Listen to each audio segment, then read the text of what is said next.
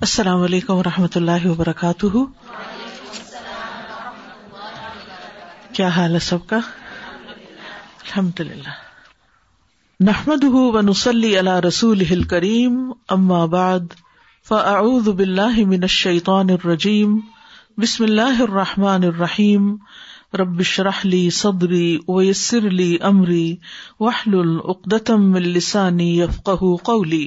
قل هل يستوي الذين يعلمون والذين لا يعلمون وإذا قيل انشزوا فانشزوا يرفع الله الذين آمنوا منكم والذين أوتوا العلم درجات والله بما تعملون خبير.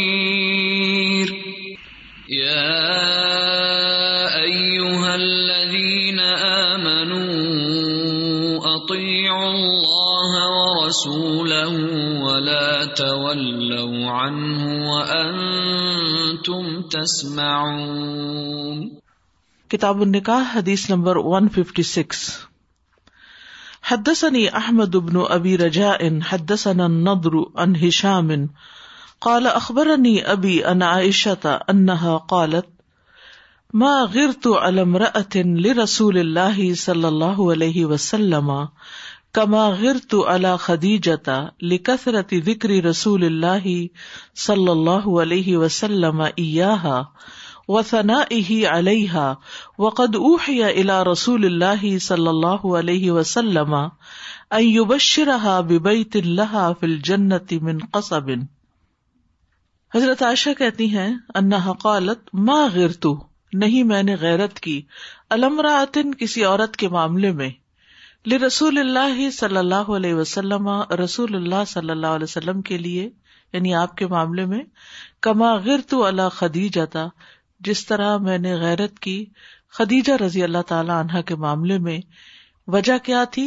لکثرت ذکر رسول اللہ صلی اللہ علیہ وسلم ایہا، نبی صلی اللہ علیہ وسلم کا کثرت سے ذکر کرنا حضرت خدیجہ کا، یعنی یہ سبب تھا کہ میرے اندر ایک خاص کیفیت پیدا ہو جاتی تھی جب میں ان کا نام سنتی تھی یا زیادہ سنتی تھی.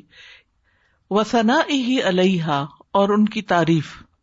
وقد اوحی الی رسول اللہ صلی اللہ علیہ وسلم، اور رسول اللہ صلی اللہ علیہ وسلم کی طرف وحی کی گئی، ان یبشرھا ببیت لھا فی الجنۃ من قصب، کہ وہ ان کو بشارت دیں، یعنی حضرت خدیجہ رضی اللہ تعالی عنہا کو موتیوں کے گھر کی بشارت دیں.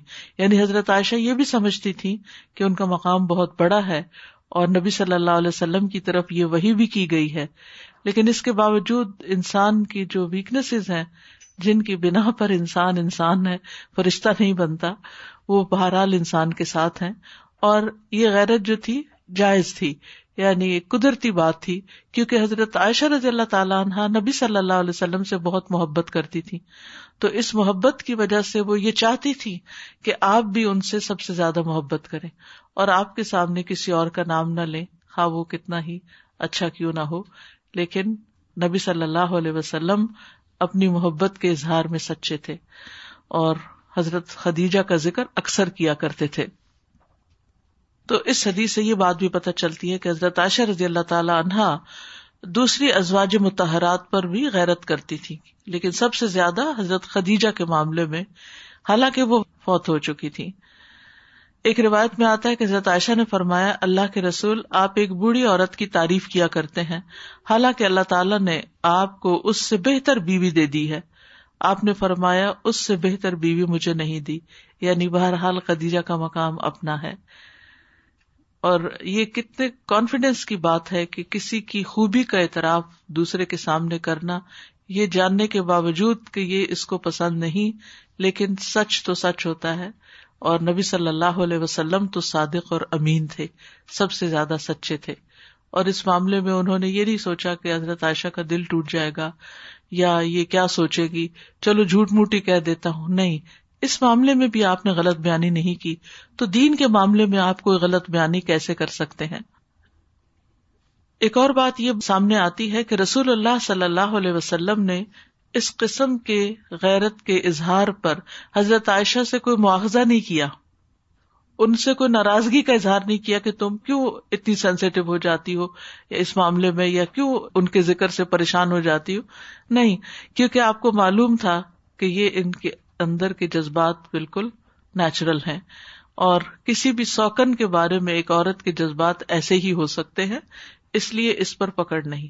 کیونکہ جو دل کے معاملات ہیں، جو انسان کی ویکنیسز ہیں، جب تک وہ دل کے اندر رہتے ہیں اور معاملے میں بڑی خرابی پیدا نہیں ہوتی، اللہ کی نافرمانی نہیں ہوتی، تو اس پر پکڑ نہیں ہوتی. باب ذب الرجل عن ابنته فی الغیرۃ والانصاف.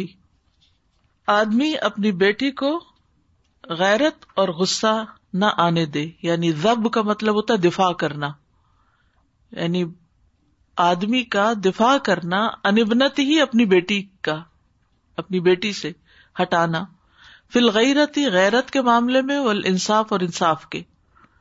حدثنا قتیبۃ حدثنا اللیث عن ابن ابی ملیکۃ عن المسور بن مخرمۃ قال سمعت رسول اللہ صلی اللہ علیہ وسلم یقول وهو على المنبر ان بنی ہشام ابن المغیرۃ استأذنوا فی ان ينكحوا ابنتهم علی ابن ابی طالب فلا آذنوا ثم لا آذنوا ثم لا آذنوا الا ان يريد ابن ابی طالب ان يطلق ابنتی وينكح ابنتهم فانما هي بدعة مني يريبني ما أرابها ويؤذيني ما آذاها هكذا قال.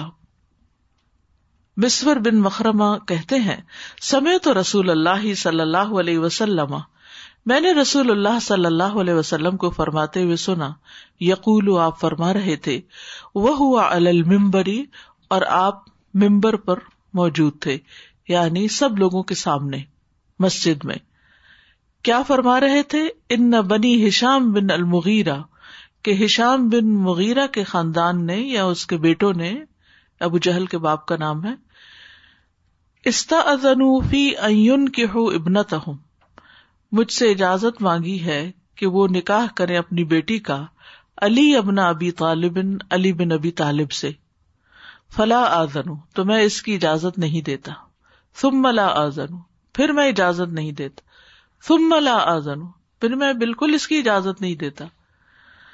الا ان یرید، مگر یہ کہ ارادہ رکھتے ہوں ابن ابی طالب، ابو طالب کے بیٹے یعنی حضرت علی، ان یطلق ابنتی، کہ وہ طلاق دے دیں میری بیٹی کو، یعنی اگر وہ ارادہ رکھتے ہیں ابو جہل کی بیٹی سے نکاح کرنے کا تو میری بیٹی کو طلاق دے دیں. وینکح ابنتہم، اور ان کی بیٹی سے نکاح کر لیں. فانما ہی بدعۃ منی، وہ تو میرے جسم کا ایک حصہ ہے، جیسے ہم کہتے ہیں نا، وہ تو میرا جگر گوشہ ہے. یریبنی ما ارابہا، جو اس کو برا لگتا ہے مجھے بھی برا لگتا ہے. ویؤذینی ما آذاہا، اور وہ چیز مجھے اذیت دیتی ہے جو اس کو اذیت دیتی ہے. ہاکذا قال، اس طرح آپ نے فرمایا. تو اس سے یہ پتہ چلتا ہے کہ باپ کا بیٹی کے اس معاملے میں غیرت کرنا جو ہے وہ بھی ایک اہم ایشو ہے.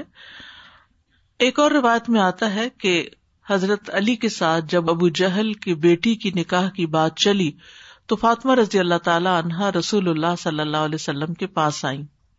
اس حدیث سے پتہ چلتا ہے کہ اس خاندان نے ڈائریکٹ آپ سے پوچھا تھا. اور دوسری حدیث سے پتہ چلتا ہے کہ حضرت علی سے بات ہوئی اور حضرت فاطمہ تک پہنچی، اور تو حضرت فاطمہ رسول اللہ صلی اللہ علیہ وسلم کے پاس آئیں. تو اس میں کوئی کنٹرڈکشن نہیں ہے، دونوں ذرائع استعمال کیے گئے ہوں گے. مثلاً جب کبھی رشتے کی بات ہوتی ہے تو بعض اوقات صرف کسی ایک سے بات نہیں ہوتی، ایک سے بھی ہو سکتی ہے، دوسرے سے بھی ہو سکتی ہے. تو حضرت فاطمہ نبی صلی اللہ علیہ وسلم کے پاس آئیں اور کہنے لگی کہ لوگ کہتے ہیں کہ آپ اپنی بیٹیوں کی خاطر کسی کی ناراضگی مول نہیں لیتے، یعنی آپ میرا ساتھ نہیں دے رہے. انڈائریکٹلی کہنے کا مطلب یہ تھا. دیکھیں میرے شوہر علی ابو جہل کی بیٹی سے نکاح کرنا چاہتے ہیں. اس وقت آپ نے فرمایا میں فاطمہ کی تکلیف کو برداشت نہیں کر سکتا. اللہ کی قسم، اللہ کے رسول کی بیٹی اور اللہ کے دشمن کی بیٹی ایک آدمی کے ہاں جمع نہیں ہو سکتے. یعنی یہ اصل بات تھی کہ نبی صلی اللہ علیہ وسلم کا بہت سخت دشمن تھا ابو جہل. اب وہ بیٹی اگرچہ مسلمان ہو چکی تھی لیکن اس گھر میں اس کا آنا اور حضرت فاطمہ کا وہاں ہونا جو رسول اللہ صلی اللہ علیہ وسلم کی محبوب ترین بیٹی تھی، یہ دونوں کچھ میچ نہیں کرتا تھا. بہت بڑا اختلاف تھا اور دینی اختلاف بھی تھا. ایک دوسری روایت میں آتا ہے، میں فاطمہ کو اس کے دین کے متعلق آزمائش میں مبتلا نہیں کرنا چاہتا اور نہ ہی میں حلال کو حرام اور حرام کو حلال کرتا ہوں. یعنی اللہ نے جس چیز کو حلال کیا ہے اس کو میں حرام نہیں کرتا، لیکن اللہ کے دشمن کی بیٹی اور اللہ کے رسول کی بیٹی کبھی اکٹھی نہیں ہو سکتی. تو اسی لیے آپ نے کیا فرمایا تھا کہ ٹھیک ہے اگر حضرت علی کا ارادہ ہے تو پھر وہ فاطمہ کو طلاق دے دیں اور اس سے شادی کر لیں، کیونکہ شادی کرنے سے روکا نہیں جا سکتا. تو اس حدیث سے یہ بات بھی پتہ چلتی ہے کہ باپ کا جو نام ہے وہ اچھا ہو تو اولاد کو اس کا فائدہ ہوتا ہے، اور اگر باپ بدنام ہو، مثلا کوئی چور ہو یا شرابی ہو یا ڈاکو ہو یا زانی ہو اور یہی اس کی شہرت ہو تو اس کے اثرات بچوں پر بھی پڑتے ہیں. اس میں آپ دیکھیے کہ بعض اوقات ماں کا ایک بڑا رول ہوتا ہے. کچھ برائیاں چھپی ہوئی بھی ہوتی ہیں. مثلاً کسی کا ہسبینڈ ڈرنک کرتا ہے اور وہ گھر کے اندر ہی کرتا ہے، اور جب ڈرنک کرتا ہے اور ڈرنک ہو جاتا ہے تو پھر گالی گلوچ بھی کرتا ہے اور کبھی مار دھاڑ بھی کرتا ہے یا جو برا کام ہے وہ کرتا ہے. اب اس میں خاتون خانہ اگر اپنا رویہ مثبت رکھے اور اپنے ہسبینڈ کو سپورٹ کرے تو اس کے نشے میں کمی ہو سکتی ہے. بعض اوقات گھریلو سٹریس کی وجہ سے ہی مرد حضرات نشے میں آ جاتے ہیں. جب وہ دیکھتے ہیں کہ بیوی کا تعاون نہیں، بیوی نے بچے بھی اپنی طرف کر لیے ہیں، دوسری طرف فائنینشیل کرائسس ہے. تو اب اس میں جو میرے تجربے میں آیا ہے وہ یہ کہ دو طرح کی خواتین ہوتی ہیں. ایک یہ کہ جو گھر کی بات گھر تک ہی رکھتی ہیں، شوہر جو بھی کر رہا ہے اس سے ایک آسان طریقے سے نبٹتی ہیں، اس کا علاج کرواتی ہیں یا خاندان کے ایسے معتبر افراد کو ساتھ ملا کے جو واقعی مسئلے کا حل نکالیں اس کا کچھ سولوشن سوچتی. دوسری صورت یہ ہوتی ہے کہ عورت ہسبینڈ کا پردہ ہر جگہ کھولنا شروع کر دیتی ہے، اپنے بہن بھائیوں کو بتانا، اپنے سسرال میں بتانا، بلیک میلنگ کرنا. بعض کیسز میں تو لوگ آڈیوز وغیرہ اور ویڈیوز بنا کے ایسی صورت میں سب میں نشر کر دیتے ہیں. اب بیوی جب یہ کام کرتی ہے تو وہ صرف ہسبینڈ کو نہیں بدنام کر رہی ہوتی، وہ اپنے بچوں کے مستقبل پر بھی ڈاکہ ڈال رہی ہوتی ہے جس کا اس کو احساس نہیں ہوتا. وہ سمجھتی ہے کہ یہ اس کی اور اس کے ہسبینڈ کی لڑائی ہے اور اس میں وہ حق پر ہے اور ہسبینڈ باطل پر ہے. چونکہ وہ ڈرنک کرتا ہے اس لیے وہ بہت بڑا مجرم ہے، لہذا اس کو پوری طرح پورے خاندان میں بدنام کر دو. اب کوئی بھی عورت جب اپنے ہسبینڈ کو اپنے میکے میں، اپنے سسرال میں، اپنے جان پہچان والوں میں بدنام کرتی ہے تو اسے یاد رکھنا چاہیے کہ ہسبینڈ کی یہ بدنامی صرف ہسبینڈ کو نہیں نقصان دے گی، کس کو دے گی؟ آگے بچوں کو بھی. بعض خواتین بچوں کو باپ سے، دادا دادی سے، اپنے سسرال سے، سب سے کاٹ دیتی اور ان کے خلاف اتنا پوائزن کرتی ہیں کہ وہ ان کی شکل نہیں دیکھنا چاہتے. لیکن یہی بچے جب بڑے ہوتے ہیں اور ٹین ایجرز کے جو ٹینٹرمز ہوتے ہیں اور پھر اس کے بعد اگلے مسائل جو ہوتے ہیں تو اس کا نقصان کیا ہوتا ہے کہ ان بچوں کو جب اتنا متنفر کیا ہوتا ہے سسرال سے تو ان کی سپورٹ نہیں ملتی پھر ان کی اصلاح کے لیے. دیکھیے کہ ایک پورا ولیج ایک بچے کی تربیت کرتا ہے. It's not a single handed, کوئی بھی یہ کریڈٹ نہیں لے سکتا میں نے اپنے بچوں کو اس طرح پالا ہے. اگر آپ کے بچے اچھے نکلے ہیں تو وہ صرف آپ نہیں ہیں، اس کے پیچھے پورا خاندان ہوتا ہے. بچے بہت سی چیزوں سے اثرات قبول کر رہے ہوتے ہیں، اور یہ الگ بات ہے کہ جب بچے بگڑتے ہیں تو سارا بلیم ماں پر ہی آتا ہے کہ کس ماں نے یہ تربیت کی تھی. تو اس میں کوئی شک نہیں کہ ماں کا ایک بڑا کردار ہوتا ہے، بڑا حصہ ہوتا ہے.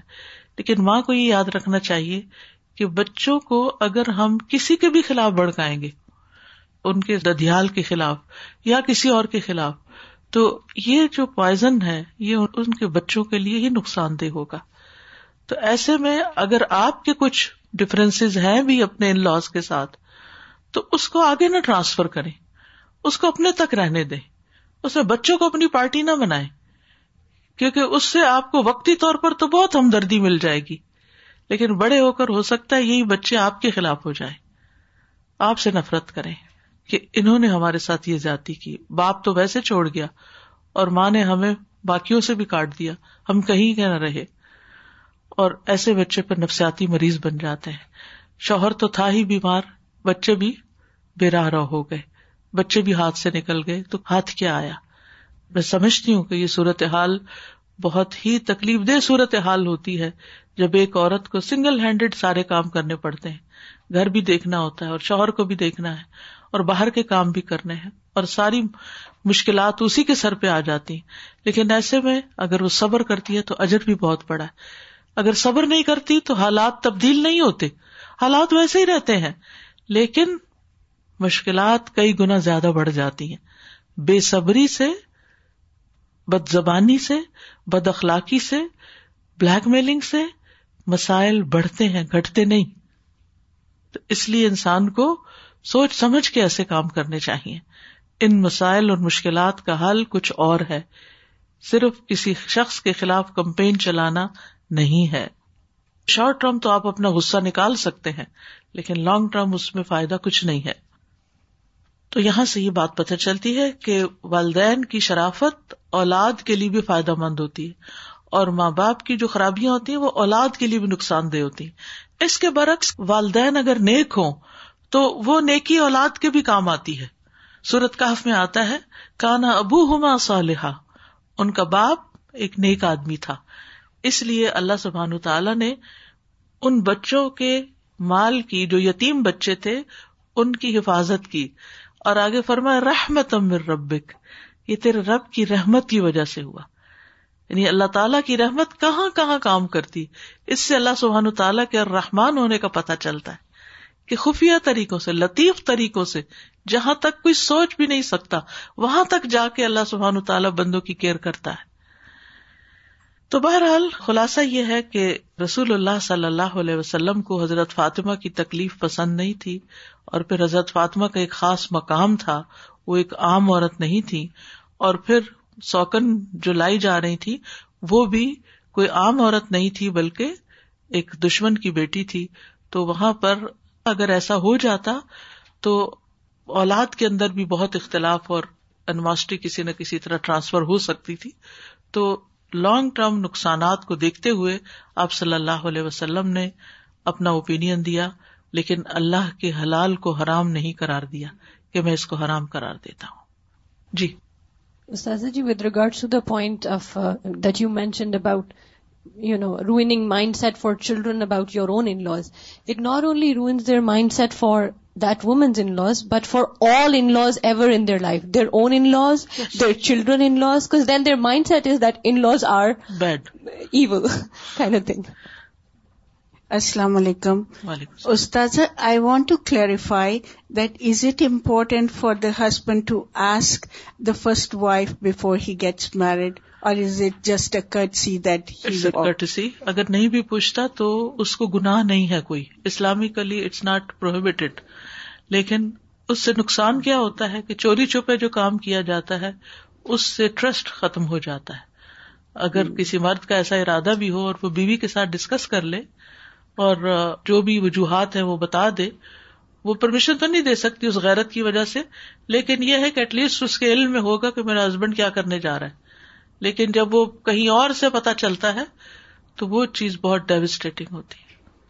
السلام علیکم. غیرت کے معنی کیا ہیں؟ جیلسی یا جیلسی انگلش میں اس کا ٹرانسلیشن ایگزیکٹلی ہے کوئی نہیں، لیکن it's kind of jealousy. Not pride, pride نہیں کہہ سکتے اس کو. نہیں، پرائڈ نہیں ہے یہ. السلام علیکم.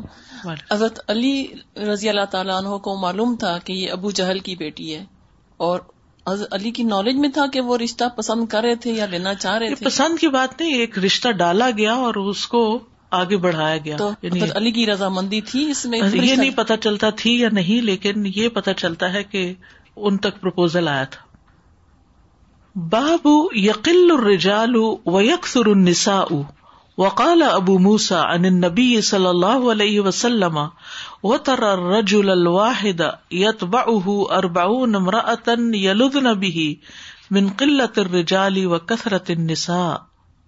باب یقل الرجال، مرد کم ہو جائیں گے، ویکثر النساء، اور عورتیں زیادہ ہو جائیں گی. یعنی قیامت کی نشانیوں میں سے یہ بتایا گیا ہے کہ قیامت کے قریب عورتیں زیادہ ہو جائیں گی، کثرت ہو جائے گی ان کی، اور مردوں کی کمی ہو جائے گی. وقال ابو موسیٰ، اور ابو موسیٰ اشعری کہتے ہیں، ان النبی صلی اللہ علیہ وسلم، نبی صلی اللہ علیہ وسلم سے روایت کرتے ہوئے، وترى الرجل الواحد، اور تم ایک آدمی کو دیکھو گے، یتبعہ، پیچھے آئیں گے اس کے 40 امرأۃ، 40 عورتیں، یعنی ایک ایک مرد کے پیچھے 40 عورتیں لگ جائیں گی. یلدن بہ، وہ اس کی پناہ چاہیں گی، من قلة الرجال وکثرة النساء، مردوں کی کمی اور عورتوں کی کثرت کی وجہ سے. امام بخاری نے اس حدیث کو خود ہی موصولاً بیان کر دیا ہے. مراد اس سے یہ ہے کہ ان 40 عورتوں کے شوہر نہیں ہوں گے، جس کی وجہ سے وہ اپنے قریبی مرد رشتہ دار، ہو سکتا ہے کہ اس کی کزنز ہوں، اس کی بہنیں ہوں اور رشتہ دار ہوں یا نہ بھی ہوں، وہ اس کی طرف دیکھیں گی کہ وہ ان کا خیال رکھے، وہ اس پر ڈپینڈنٹ ہوں گی یا ان کے امور کا وہ ذمہ دار ہوگا، اور وہ صلہ رحمی کے طور پر یا انسانی ہمدردی کے طور پر ان کی کفالت کرے گا، قوام کی طرح. حدثنا حفص بن عمر الحوضی حدثنا ہشام عن قتادہ عن انس رضی اللہ عنہ قال، انس رضی اللہ عنہ کہتے ہیں، لأحدثنکم حدیثا، میں ضرور بیان کروں گا تم سے ایک حدیث، سمعتہ من رسول اللہ صلی اللہ علیہ وسلم، جو میں نے رسول اللہ صلی اللہ علیہ وسلم سے سنی. لا یحدثکم بہ احد غیری، نہ حدیث بیان کرے گا تم سے اس کے بارے میں میرے سوا کوئی اور، یعنی وہ حدیث میں ہی تمہیں بتاؤں گا، مجھے ہی معلوم ہے. حضرت انس کو، سمعت رسول اللہ صلی اللہ علیہ وسلم یقول، میں نے سنا رسول اللہ صلی اللہ علیہ وسلم کو کہ فرما رہے تھے، ان من اشراط الساعۃ، بے شک قیامت کی نشانیوں میں سے ہے، ان یرفع العلم، کہ علم اٹھا لیا جائے گا، یعنی لوگوں کے پاس علم نہیں رہے گا، یعنی دین کا علم. ویکثر الجہل، جہالت کی کثرت ہو جائے گی. ویکثر الزنا، زنا بھی بہت زیادہ ہو جائے گا. ویکثر شرب الخمر، شراب کا پیا جانا بھی بڑھ جائے گا. ویقل الرجال، مرد قلیل ہو جائیں گے، تھوڑے ہو جائیں گے. ویکثر النساء، عورتیں زیادہ ہو جائیں گی. حتی یکون ل50 امرأۃ القیم الواحد، حتیٰ کہ 50 عورتوں پر ایک قوام یا ایک مینیجر ہوگا، ایک ذمہ دار ہوگا. یہ بھی قیامت کی نشانیوں میں سے ہے. ہو سکتا ہے کہ یہ جنگی حالات کی وجہ سے ہو، یا پھر عورتوں کی پیدائش زیادہ ہونے لگ جائے. اللہ کو ہی معلوم ہے کہ اصل اس کثرت کی وجہ کیا ہے، لیکن ایسا ہونے والا ہے. اور یہ کتنا زیادہ فتنے کا زمانہ ہوگا، اور یہ مردوں کے لیے بھی آزمائش اور عورتوں کے لیے بھی آزمائش اور امتحان. اور اس میں آپ دیکھیے کہ اس کے علاوہ جو اور اشراط الساعہ کا ذکر ہے وہ یہ کہ علم اٹھا لیا جائے گا. کتابیں تو ہوں گی، ریسورسز تو بہت ہوں گے، لیکن علماء اٹھ جائیں گے، علماء نہیں رہیں گے. جہلاء لوگوں کو تعلیم دیں گے، خود بھی بھٹکیں گے، دوسروں کو بھی بھٹکائیں گے. اور اس کی وجہ کیا ہے؟ لوگوں کا علم حاصل کرنے میں، علم سیکھنے میں دلچسپی نہ لینا. آج آپ دیکھیں کہ دین کے علم میں 2 بنیادی سورسز ہیں، قرآن اور سنت. اب آپ دیکھیے کتنے لوگ ہیں جن کو قرآن صرف صحیح پڑھنا بھی آتا ہو. بہت سے لوگ درس و تدریس شروع کر دیتے ہیں اور وہ قرآن کی ایک آیت ٹھیک نہیں پڑھ سکتے. کیوں نہیں پڑھ سکتے؟ کیونکہ صحیح پڑھنے کے لیے محنت ہی نہیں کرتے، تکلیف ہی نہیں اٹھاتے، کسی استاد کے پاس ہی نہیں بیٹھتے، اس راہ میں کچھ خرچ ہی نہیں کرنا چاہتے، کوئی زحمت ہی نہیں کرنا چاہتے. اسی طرح بہت سے لوگ صحیح تو پڑھ سکتے ہیں لیکن ان کو پتہ ہی نہیں ہے کہ قرآن کہتا کیا ہے. پھر دوسری طرف حدیث ہے، اس کو تو ہم ویسے ہی دوسرے درجے کی چیز سمجھتے ہیں، حالانکہ حدیث ہی قرآن کی وضاحت بھی کرتی. حدیث کے بغیر دین کا مزاج سمجھ میں نہیں آتا. اس کا پریکٹیکل آسپیکٹ سمجھ میں نہیں آتا. یہ باتیں جو اب آپ پڑھ رہے ہیں صحیح احادیث میں، یہ آپ نے اس طرح قرآن کے اندر نہیں پڑھی، یعنی دوسرا بیسک اوتھینٹک سورس ہے دین کا. لیکن ہم اگر پڑھتے بھی ہیں تو بعضوں کا صرف ٹرانسلیشنز، پھر وہ سمجھ میں نہیں آتی تو پھر کنفیوز ہوتے ہیں، تو پھر ٹوٹلی اس کو ریجیکٹ کرنا شروع کر دیتے ہیں. اور اس طرح دین کو اپنی عقل سے یا صرف ڈکشنری کی مدد سے انٹرپریٹ کرنا چاہتے ہیں، اور مانے کہاں سے کہاں لے جاتے ہیں. آج کتنے لوگ ہیں جو حدیث کی کتاب بھی کھولے، اس وقت بھی زبردستی آپ سے کھلوائی گئی ہے کہ کھولے اس کو اور پڑھے اس کو، ورنہ ہمارے گھروں میں سال ہا سال تک بھی کتابیں پڑھی رہے، پرانی ہو جاتی ہیں، مٹی سے ہٹ جاتی، کھول کے پڑھنا گوارا نہیں کرتے کیونکہ سمجھ نہیں آتی. اس کے لیے استاد چاہیے ہوتا ہے، اور اگر استاد موجود بھی ہو تو ہم حاضر ہونے کی تکلیف گوارا نہیں کرتے. تو جب علم حاصل کرنے میں اتنی بھی ہم تکلیف نہیں کر سکتے تو پھر ہم آگے دینے والے کیسے ہوں گے؟ تو آپ دیکھیے آپ ہی کے شہر میں کتنے لوگ ہیں ایسے کہ جو اس علم کو سکھانے والے ہوں، اور کتنے لوگ ہیں ایسے جو وقت نکال کے اس کو سیکھنے والے ہوں اور اس کی عبارت بھی صحیح پڑھنے والے ہوں کہ یہ لکھا کیا ہے، یا اس کا مفہوم بھی صحیح سمجھنے والے ہوں. آپ دیکھیے کہ نبی صلی اللہ علیہ وسلم کے زمانے میں لوگوں کا شوق کیا تھا، پھر اگلی جنریشن، تو over the period of time وہ شوق آہستہ آہستہ کم ہوتا جا رہا ہے، اور قیامت کے قریب تو اور ہی زیادہ ختم ہو جائے گا. یکثر الزنا، زنا کی کثرت. آپ دیکھیے کہ عمومی طور پر آپ دنیا میں آزادی کے نام پر جس طرح مرد اور عورت کا آزادانہ تعلق قائم ہو گیا ہے، اور پھر مسلمان گھرانوں کے اندر بھی آپ دیکھیں کہ جس طرح کے لباس اور جس طرح نان محرم کے ساتھ تعلقات میں آزادی ہے، ان چیزوں کی جو خرابی ہے وہ کہاں تک جا پہنچتی ہے. وہ ڈاکٹر جو خواتین کے امراض سے ڈیل کرتے ہیں ان سے کبھی مل کے دیکھیے، ان کے پاس کتنے ہی ناجائز حمل کے ابارشن کیسز آتے ہیں، اور کیسے کیسے مسائل ہیں اور کیسی کیسی بیماریاں ہیں. اور یہ آہستہ آہستہ اور بھی بڑھتا چلا جائے گا کیونکہ اس کے لیے آسانیاں بہت ہوگی. آج آپ دیکھیں شادی کرنا مشکل کر دیا گیا اور زنا کرنا آسان ہو گیا. پھر خمر کی کثرت، شرب الخمر.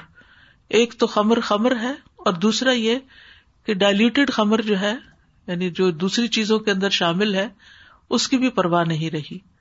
یعنی ہم بعض اوقات ایسے سافٹ ڈرنکس جس میں ایسی چیزوں کے کچھ حصے پائے جاتے ہوں تو ان کو بھی ہم بے دریغ استعمال کرتے ہیں بغیر کسی رکاوٹ کے، اور پرواہ نہیں کرتے کہ اس میں کیا حلال ہے اور کیا حرام ہے. اور عورتوں کی کثرت اور مردوں کی قلت تو بہرحال نبی صلی اللہ علیہ وسلم کی ایک پیشن گوئی ہے، اور ایک حدیث میں 40 بتایا گیا اور ایک میں 50. اور یہ کثرت کے لیے بھی ہو سکتا ہے اور لٹرل بھی ہو سکتا ہے کہ ایگزیکٹلی 40 اور 50 لوگوں کا ایک مرد کفیل ہو جائے. جی فرمائیے. السلام علیکم ورحمۃ اللہ وبرکاتہ. استاذہ یہ جو آپ نے کہا کہ زنا کی کثرت ہو جائے گی، اس وقت کسی نے مجھے بتایا کہ عورتیں جو ایلیٹ گھرانوں کی ہیں وہ کہتی ہیں کہ یو نو واٹ، ہمارے ہسبینڈ باہر جا کے کچھ بھی کر لیں، کسی کے ساتھ بھی تعلق رکھیں، شادی نہ کریں بس. یعنی ان کا یہ جملہ ان کو جہنم میں ڈال رہی ہیں کہ مجھے اپنی سوکن نہیں چاہیے. اگر وہ آرام سے 2-3 عورتوں کے ساتھ تعلق رکھتے ہیں اور مجھے پتہ بھی چلتا ہے تو میں مائنڈ نہیں کرتی، لیکن میں ان کو شادی نہیں کرنے دوں گی. So I found this remarkable that the first thing mentioned here amongst the signs is religious knowledge will be taken away. It's the first thing mentioned. Because, when you don't have ilm and you don't have beneficial ilm, it has a detrimental impact on your actions. And we see that actions are what are mentioned later, right? Zina, etc. Yes. So for increase in iman, we need knowledge. And that also authentic, beneficial knowledge, Quran and Sunnah. And so when we have opportunities to learn Quran and Sunnah, and we should avail of those, maximize from them. Because when we don't, then, there is a negative impact on our iman and then our actions follow. یعنی اگر کچھ لوگ بھی سنجیدگی کے ساتھ علم حاصل کر لیں تو بہت سے لوگوں کو فائدہ ہو سکتا ہے. السلام علیکم. وعلیکم السلام. اگر اجازت ہو میں پہلے حدیث کے بارے میں کچھ پوچھنا چاہتی ہوں. جی. میرے بھی دماغ میں ایک بات آئی تھی کہ جیسے آپ نے کہا کہ عورت کو پردہ رکھنا چاہیے گھر کے معاملات پر. اگر کچھ معاملات ایسے ہوتے جو سالوں تک نہیں سلجھا سکتے تو پھر ان کو کسی اور کی مدد یا کسی اور کو انوالو کرنا نہیں. جی انوالو کرنا چاہیے. آپ کورٹ تک بھی جا سکتے ہیں، آپ انوالو کر سکتے ہیں، لیکن میرے کہنے کا مطلب ہے کہ آپ صرف ایک کمپین چلا کے کسی کو بدنام کرنے کی مسئلہ حل نہیں کر سکتے کہ جو ملا اس سے کہانی شروع کر دی, ہر ایک کو مسائل بتانے شروع کر دی. اکثر عورتوں کی عادت یہ ہوتی کہ ذرا کسی نے ہمدردی کی تو اس کے سامنے سارے گھر کے حالات کھول کے رکھ دیے. یہ نہیں ہونا چاہیے. میری صحیح بخاری کی کتابیں رہ گئی تھیں کہیں پر, تو میں جہاں رہ رہی تھی تو میں نے ان سے کہا کہ پاکستان سے میری کتابیں لے آئیں. تو جب آ رہی تھی تو انہوں نے مقدس سمجھ کے تو اپنے لگیج میں نہیں رکھا, اپنے ہینڈ لگیج میں رکھ لیا اور لے کر آئی. تو راستے میں پڑھی اور آ کے مجھے کہتی ہیں استغفر اللہ, یہ کیا کتاب ہے جو آپ پڑھنے جا رہی. وہ اسکریچ سے ان کو سمجھانا, میرے تو اس وقت علم بھی اتنا بڑا نہیں تھا کہ میں ان کو سمجھاتی. میں نے کہا نہیں استاد سے پڑھیں, آپ کو سمجھ آئے گی ان کے. But she was really shocked. انہوں نے کہا کہ یہ کیا کتاب ہے. اصل میں بہت سے حقائق کو ہم تسلیم ہی نہیں کرنا چاہتے. یعنی جو باتیں یہاں پر ہو رہی ہیں, کیا یہ ہماری سوسائٹی کا حصہ نہیں ہے؟ لیکن ہم ان ایشوز پہ بات نہیں کرنا چاہتے. ہمارے دین نے کوئی گوشہ چھوڑا ہی نہیں جس کے بارے میں رہنمائی نہ دی ہو. اس کا یہ مطلب نہیں کہ وہ سب کا ایشو ہے, سب کا نہیں ہے, لیکن جن کا ہے ان کے لیے تو گنجائش پیدا کرو, پڑھو تو صحیح. رسول اللہ صلی اللہ علیہ وسلم کے ساتھ ریلیٹ نہیں کرتے. An issue can become relevant to you because right now today it may not be relevant but you never know when it can. اور کوئی آپ کے نیئر ڈیئر ہو, اس کے ریلیونٹ ہو, آپ اس کو سپورٹ کر سکتے ہیں, اس کو مدد دے سکتے ہیں, اس کو گائیڈ کر سکتے ہیں. السلام علیکم. کل میں یہاں سے گئی نا, ڈاکٹر کے پاس میری اپائنٹمنٹ تھی, تو میں کتاب کا یاد کرنے لگ گئی. ایک عورت تھی میرے ساتھ بیٹھی, کہتی کتاب نے کہا, میں نے غور سے دیکھا یہ مسلمان ہے. تو میں نے کہا جی. کہتی یہ فالتو باتیں ہیں, میں نے سارا کچھ پڑھا ہوا ہے. میں نے کہا کہ بات سنو, آپ نے پڑھا ہی نہیں ہے, باتیں کرنے لگتی اپنے حامد کے خلاف. میں کہا میری بات سنیں, آپ کو صبر ہی نہیں آتا. اگر آپ کو صبر آئے نا تو پھر کبھی بھی اپنے حامد کے خلاف بات نہ کرو. کہتی آپ کو پتا ہے میں ڈاکٹر ہوں. میں کہا جی مجھے نہیں پتا. میں کہا ڈاکٹری آپ نے کر لیا اور آپ بڑی بڑی دلائل دے رہی ہے, میں یہ بھی جانتی ہوں, یہ بھی نفسیات بھی جانتی ہوں. تو میں کہا آپ نے سارا کچھ پڑھ لیا, تو اللہ تعالیٰ کا دین پڑھنے میں, اس کو سمجھنے میں یا صبر کرنے میں آپ کو کیا حرج ہے؟ تو نا عورت بڑے غصے سے میرے پاس اٹھ کے چلی گئی. اس کو سمجھ آ رہی ہے کہ اردو میں لکھا ہوا ہے, تب مجھے پتا چلا کہ یہ مسلمان ہے, لباس انگریزوں والا ہے, میری ایج کی تھی. لیکن وہ بہت ناراض ہو رہی تھی کہ یہ کیوں آپ لوگ پڑھتے ہو. دیکھیے, اللہ اور اس کے رسول سے ناراض ہو کر, اس کے دین سے ناراض ہو کر ہم کہاں پناہ لیں گے؟ سمجھنے کی کوشش کریں. ہم کوئی بات سمجھ نہ آئے, ڈسٹرب کرے, تو یہ سوچنا چاہیے کہ میری عقل کا قصور ہے, پوری طرح میں اس کو گراسپ نہیں کر پا رہی, لیکن اس میں کمی نہیں ہے, یہاں غلطی نہیں ہے. جی. I was thinking, Sada, subhanAllah, the importance of sharing what we have. Because whenever we have authentic hadith, ayah, it's good to share to others. I was thinking, subhanAllah, there's this person that I know. He's well educated back home, and he was sharing about interest, telling people you can go ahead and take the interest. And he is a scholar, subhanAllah, and giving the excuse that do not stop people from development. So I think he's alim, but he's acting as an ignorant person. So subhanAllah, so it's so true. When we know the truth, we should try to share with others as well. Yes. Ustaza, I find that over here, if I give a gift now, and I know most affluent young people, they never think of having Sahih Bukhari in their house. So for me, I've made it a point, whoever invites me, I take a Sahih Bukhari in English. Because if they don't open, their kids may open. Inshallah.